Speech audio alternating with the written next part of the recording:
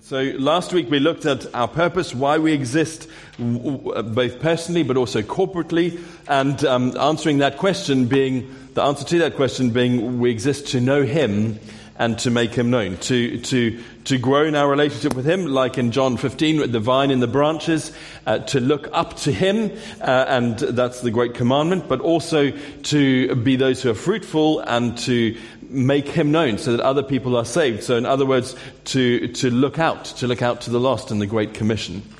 And that purpose, that vision of knowing God and telling others about Him and knowing and making Him known should permeate everything we do, everything we are, and both individually but also corporately. And so today I want to build on that a little bit and look at the things that make up a culture, a church culture of who we should be as the people of God. And as we move to a more unrestricted lifestyle this side of COVID, I don't think I'm going to ever use the word back to normal or anything else. I think we were living in a very restricted area, and now we're living in unrestricted lifestyle again. We need to be aware of who we are, how God's called us to be, what we do, and how we do those things, both individually but also corporately. And I'm aware that a lot has changed, and I'm also aware that a lot of people around the world, not only here but around the world, have made decisions and choices, whether it be not necessarily going back to church or not being involved as much. And the reasons for that is very complex. And sometimes they're very simple, but sometimes they're very complex. And it could be just that things have gotten away or being distracted by different priorities. Maybe it's really exposed the level of their faith and their relationship with God, both on a personal level or that they've learned that they've had to rely or they've relied on others for a period of time. And so there's a lot that goes on in people's decision making. So I'm not judging what their decision is. I'm just saying that that's the fact. There's some who have been distracted like that. Some who have rejected things that the church has done as being religious or for whatever reason. But we need to be those who build our lives on the Word of God. Some have held back because of fear. Some has been a combination of all of those things. And then there are also, I think, some who have just really faced being taken out by the enemy. And so this morning, I want to look at some of those things that we should be looking at as who God's called us to be. And we're going to be looking at different areas that would make up a culture that we live in as the kingdom of God or as the children of God. And at this moment where we are now living unrestricted, I think it's key that we look at these things and say, well, what is biblical? What has God called us to? And that's why we've looked at, as we were coming towards the end of that, that's why we looked at the pictures of the church. What is the church? How are we to be? What is the Holy Spirit? How do we are led by the Holy Spirit? And what is our focus? What do we build? What do we not build? And that's why we haven't jumped back into having all the things that we've had before. I don't know, I've had conversations with many people asking different things. Or when is King's Men starting? And when is this starting? It's like we're not starting anything until God shows us what the right thing is. And I'm not just going straight back from that to this. I'm not saying that those things were wrong, but we need to hear God and say, God, what are you building? How do we build according to your pattern and according to your way? And so we need to do that both in our own lives, but also God's in the kingdom, in the church. And not building on or with traditions or fads or the latest thing or this thing or that thing or this is what all the churches are doing, so that's what we need to do. We need to hear God and say, God, how do we build? Because it's how we build according to what He's called us to that we need to look at. And so there are some things that should never stop. And I think one of them is, like for us in this context, is gathering together on a Sunday. Our culture is one that gathers on a Sunday because Sunday is, I've got friends who lead churches in the Middle East and they gather on Fridays because their culture is that works. But the principle of gathering together regularly should never change. There's some things in Scripture that the church should do that should never change. And should never stop. It's like breathing. You should never stop breathing. If you stop breathing, you will die. If we stop meeting together, we will die.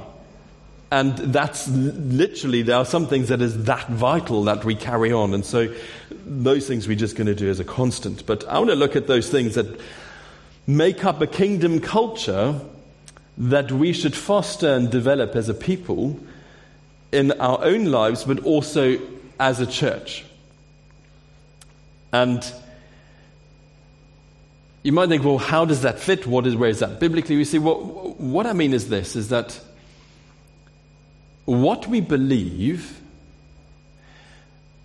informs what we value. And what we value shapes our culture. In other words, how we live our lives. When we look at cultures, we tend to, very broad stroke, lump people in cultural groups. Not true? It's just how we are, it's how we think. But every single one of those cultural groups have subgroups. And it's usually those cultures that understand the subgroups of their cultures. You see it when you travel, you see it when we see it when we look across the country. Just look north and south and you've got different subgroups. You look at all sorts of things. And so there are those things. But once we get saved, we come into the kingdom. And there's a culture that we see in the Bible of this is who we are, this is how we should be based on the truth of what we believe. That is a kingdom culture. And that's what I want to look at. What are the elements of a kingdom culture? Now, when we look at that, we need to understand that the kingdom culture, the culture of the kingdom of God, does not and should not bow to any other culture. Whether it be an ethnic culture, or a family culture, or a church culture. All of those need to be seen in light of the kingdom. And if they contradict or come against the kingdom, culture of the kingdom, then those cultures need to be thrown out or dropped. Because his kingdom is what stands. And so that means for us individually, maybe we have a family culture that's this way, and if we look at it, is that kingdom? Has that got a kingdom mindset? Has it got a kingdom of God values and belief at the core of it? And if it doesn't oppose it, it's fine. But if it does oppose it, then we need to change. The other thing is the kingdom culture is not an amalgamation of all the other cultures to make some other blend. Which, in some ways, some people think like that. The church is the kingdom of God made up of different cultures, different people, every nation, tribe and tongue, which is wonderful, and I love the diversity of cultures. I wish we had more. But the kingdom culture, the kingdom of God, the culture of the kingdom isn't an amalgamation of all those. It's not taking all the best bits and making it. It stands above. It stands alone. And everything else comes in submission to that. And when whatever culture it is gets in the way, we need to put those aside or need to be removed. So that the kingdom of God is above all and stands above all, and that's what we surrender to.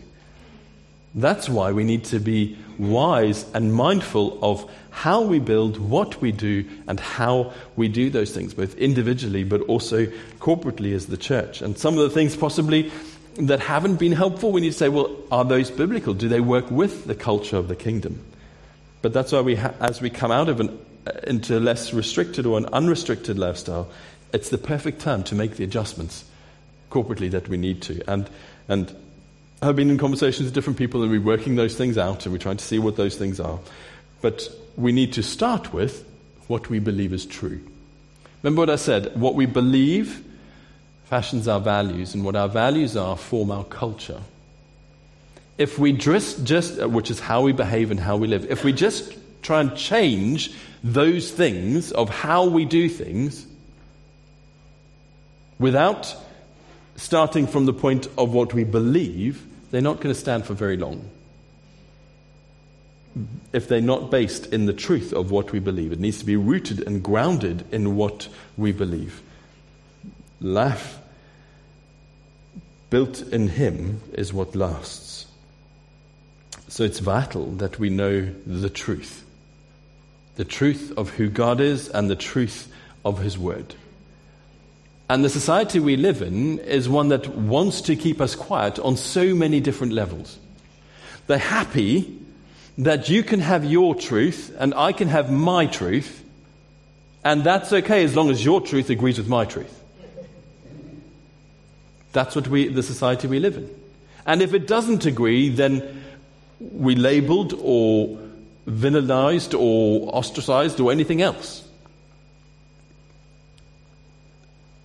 But we need to know what the truth is. And we build on the truth.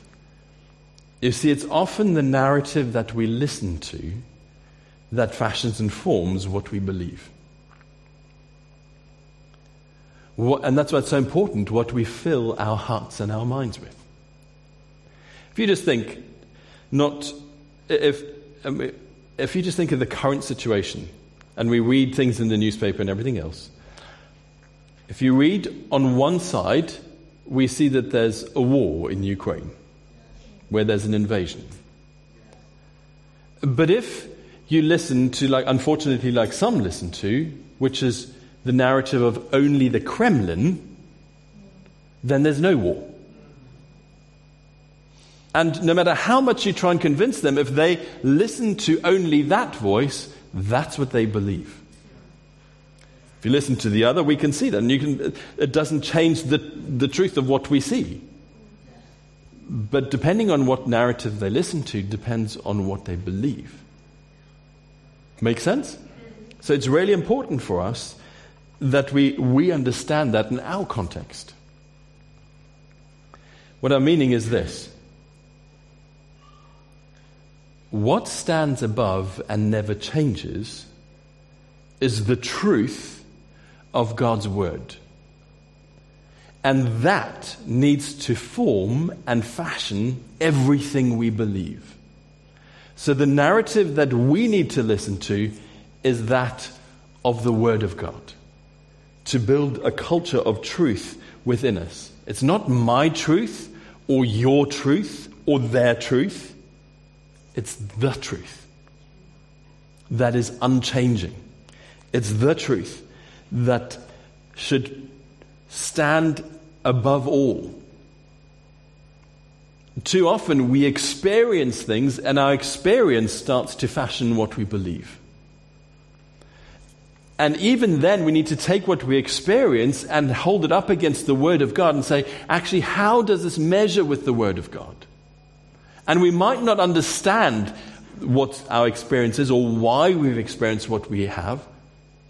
But what we do know when we listen and read and establish ourselves in the truth of God's Word is I don't understand that, but I know who God is. I don't understand why that's happened, but I know the truth. And therefore, I'm going to stand on what I believe the truth and allow that to inform what I believe and how I live rather than what I've experienced. And it's much easier to say that than it is to actually live it. Because with what we experience things emotionally, physically, all sorts of ways.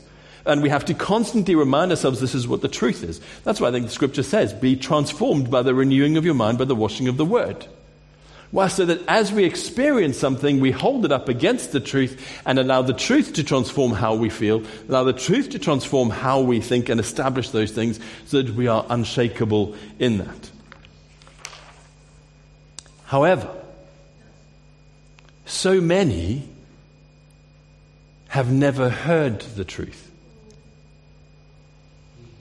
Or all they've heard is the enemy's twisting of the truth, which is not truth at all.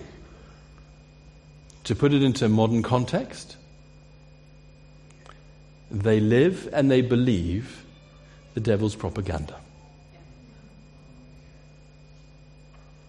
And when we understand that, then we understand we have a job to do. That actually, if we just carry on our lives without living out the purpose that we spoke of last week, which is to know Him and make Him known, what we're effectively doing is saying, well, then you just carry on believing that. We're abandoning them in that place of deception when we have the truth that will bring them to freedom. You see, without hearing the truth, they don't have the opportunity to understand who God is or to discover who God is. They haven't got that opportunity to then question what they believe and discover who God is. And come to a place of salvation. Which would mean that they will face eternity without God. We are to know God. Know the truth of who He is. Believe the truth. Stand on the truth. Speak the truth. Build on the foundation of the truth. Defend the truth. Advance the truth. But you can't do any of that if you don't know it. You can't do any of that if you don't put it into practice. And you see, the truth of God's word is not subjective and it's not irrelevant. It's constant. It's absolute. And it remains the truth for all eternity. Our focus should be then to build on that truth, to hunger and thirst after that truth, to build a culture of truth in our lives. And it comes from believing what God says and who He says He is. It can't be altered, it can't be messed with, it can't be modernized, it can't be modified, because if it is, it's no longer the truth. And everything about the world we live in wants us to do those things. And so we need to stand strong and see what it is. You see, the truth of God's word reveals who God is. It reveals God the Father, God the Son, God the Holy Spirit. It reveals and exposes who we are, mankind, sinful, needing salvation, needing redemption, godliness. It reveals eternity and the plans of God. It reveals all those things. It reveals the gospel, that the only way to God is through Jesus and Jesus alone. And every other belief needs to be held against that to see how it stands, because the truth is what is perfect. The truth is what sets free. It's the truth that is what we build our lives on. And 1 Timothy chapter 3, verse 15 speaks about the church being the household of God, the pillar and the foundation of truth. That's us. And if you just think logically, what is a pillar and a foundation? What does a pillar do? Holds up. What is a foundation for? To build on, so that the structure is sound. And so for us, if we are to be the foundation and the pillar of truth, we need to be those who uphold the truth, declare the truth, fight for the truth. If the church is to be the foundation of truth, it means that we build on the truth of God's word. That's what we build our lives on. That's what we build everything that we do as a church on. And how do we discover that? By pursuing Him, by reading the word, by immersing ourselves in the word. And so that we become and develop a culture of truth in our lives and in the life of the church that is based on the word of God. A.W. Tozer wrote this: "The Bible is not an end in itself, but a means to bring man to an intimate and satisfying knowledge of God, that we may enter into Him, that we may delight in His presence, may taste and know the inner sweetness of Him in the core and center of our hearts." You see, often we read the Word of God purely to discover what we should do or how we should live, and what we need to change and what we need to adjust, which is good. But if that's all we read it for, we're missing the very core of what it is, because the Word of God reveals God. And if we're to know God, the sure foundation that we can build on to discover God is the Word of God. And so we need to come to the Word of God, not as some, hear what I'm saying and not what I'm not saying, not as some manual of how we to live, but as a means to discover who He is. So that what does the Word tell us of God? How does the Word draw us to God? You see, when we come to the Word of God with expectancy, with faith, and with an inquiring spirit to discover and see more of who God is, that then transforms us because it draws us to Him. The Holy Spirit reveals God through the Scriptures. We see that, and it points to Him, and it draws us to Him. And as we come to Him, then we are transformed. As we take that and put it into place. You see, we do learn from the Word how we're to live and what we're to do and all of those things. But primarily it's to discover God. And as we encounter Him, we then are transformed and change how we live and what we do. See, if we don't read it from the point to discover Him, it becomes an academic manual of steps to put in place. Like a self-help book that you can buy at any bookshop. But when we realize that the Word of God is the truth that sets us free, the truth that is unchanging, the truth that reveals God, and we come to Him with open hearts, reading that, inquiring, asking Him to transform us, we discover Him, we encounter Him, we submit to that, and it transforms our very lives. So that what we stand on, what we uphold, what we build, isn't our opinion, isn't our tradition, isn't our culture, but it is actually the truth of who God is. And what He says, and how He works, and what He's doing. And then that should be a solid foundation that we build on, and unshakable. That's what Jesus speaks about when He uses the analogy or the parable of the wise and the foolish builders. Both read the Word. It says that. Go and read the parable.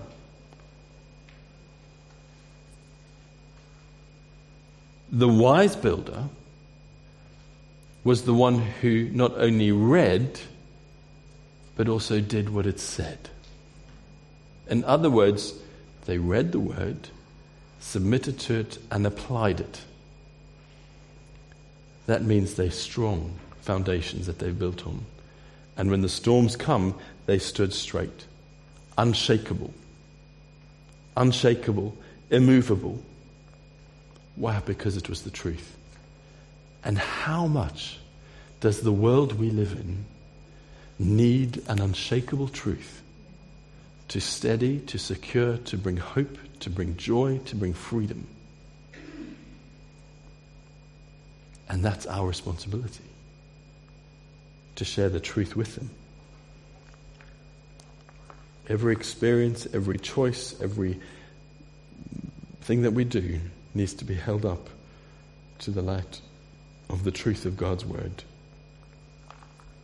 And then we stand strong. So my challenge to each one of us today is this.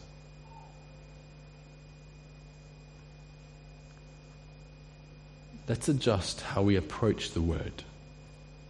Now you might think, well, this is what I do already, which is fantastic. I'd encourage you to do it more.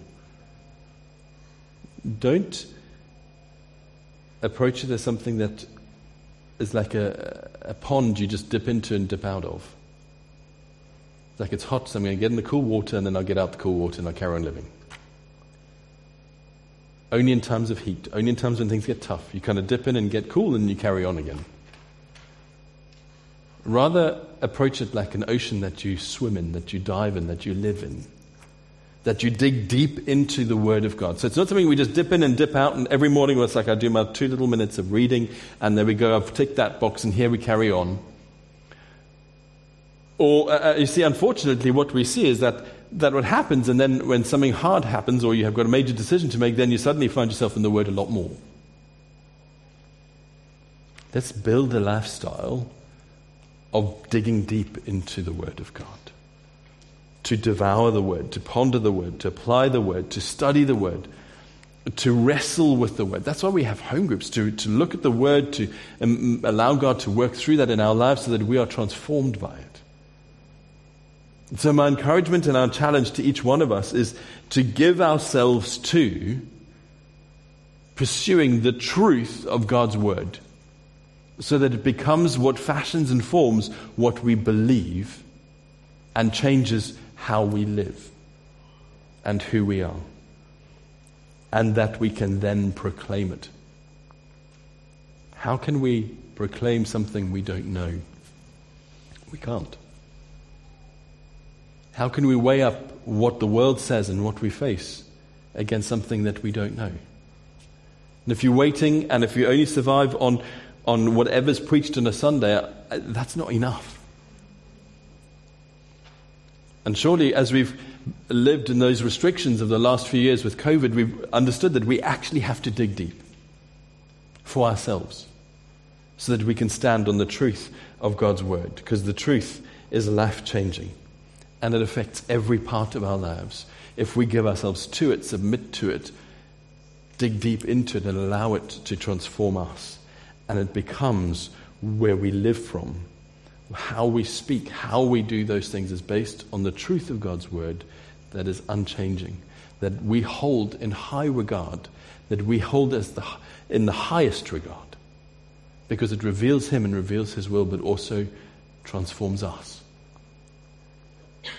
He's given us everything we need for life and godliness, everything we need to discover Him, everything that we need to understand Him, and everything that we need to live. As we believe the truth of God's word and encounter Him and encounter that, it transforms us. And one of the ways it also transforms us is that we not only are those who become believers of the truth, but we also become those who speak the truth. Not just the truth of God's word, but as we encounter Him and that becomes a reality for us, then we walk in the light. In other words, the words we speak are truthful, not lies. In every area of our lives, integrity and truth go hand in hand. That as we live out the truth of God's word, as we cannot come to Him and not be changed. And if we are changed, and then we need to actually also acknowledge that impacts how we live our lives and how we speak. So what we speak is truthful. What we speak is the truth. It's not a lie. We taught our children from a very young age that, and this is just us. So if you've done differently, there's no judgment, but this just explains this, is that we don't want to hear them say, "I promise you."